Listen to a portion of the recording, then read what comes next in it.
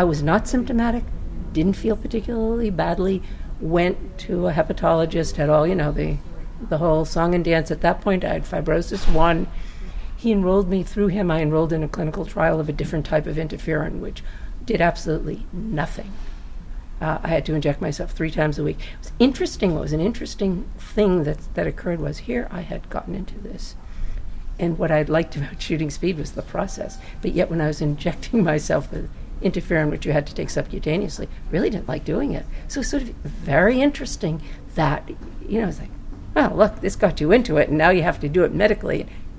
But I didn't think, I knew there was a consequence. I was thrilled, relieved. I can't even tell you that neither my husband at the time nor my daughter had gotten it from me. It's hard to transmit that way. But fortunately, very few babies contact from their mothers, even though birth is very bloody, but you don't. And even, various, vaginal fluid, you don't tend to get it sexually either. So I was very, very, very relieved. They were both clean. It was sort of a non-event. Another 10 years went by, and I saw a series of hepatologists. We'd monitor it. I felt fine. I was not symptomatic. I had huge energy, living my life. No symptoms. And drinking wine sometimes, not thinking about it in real concrete terms. Fibrosis 1, yes, I know. I'm careful with blood. I don't bleed on people. Went to the hepatologist at that point who I was seeing. She said, let's do another liver biopsy. You haven't had one since you were in that clinical trial.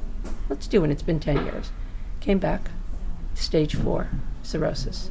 And you could have hit me with a 2x4. And that, I think, there is nothing else in my life that has ever been as complete a surprise to her as well, because what she had thought at the time was, let's do another liver biopsy and let's lay this thing to rest. If it's still stage 1, the probability is it's going to stay that way. Let's not worry about it. And it comes back and it's cirrhosis. So now I have a diagnosis of cirrhosis, and she wants me to do treatment. In fact, she's very emphatic about me doing treatment. You can't, this is dangerous, So I did Hep C treatment number 2, which was the really horrendous one. At that point, they were using pegylated interferon, ribavirin. The cure rate was somewhere around maybe 30%. It was a 1-year treatment, 52 weeks, 1-year treatment, and the kicker, and I had resisted for a while, even when I was stage 1. She kept saying, you ought to treat. And I said, no, I did a clinical trial, almost a year. Nope. Tell me when you get it up to like 80, 90%, we can talk. I'm not going to talk when it's 25, 30% cure rate. And in many instances, 6 months, a year later, guess what's back? The hepatitis. You never go to ground zero. It's not like you do.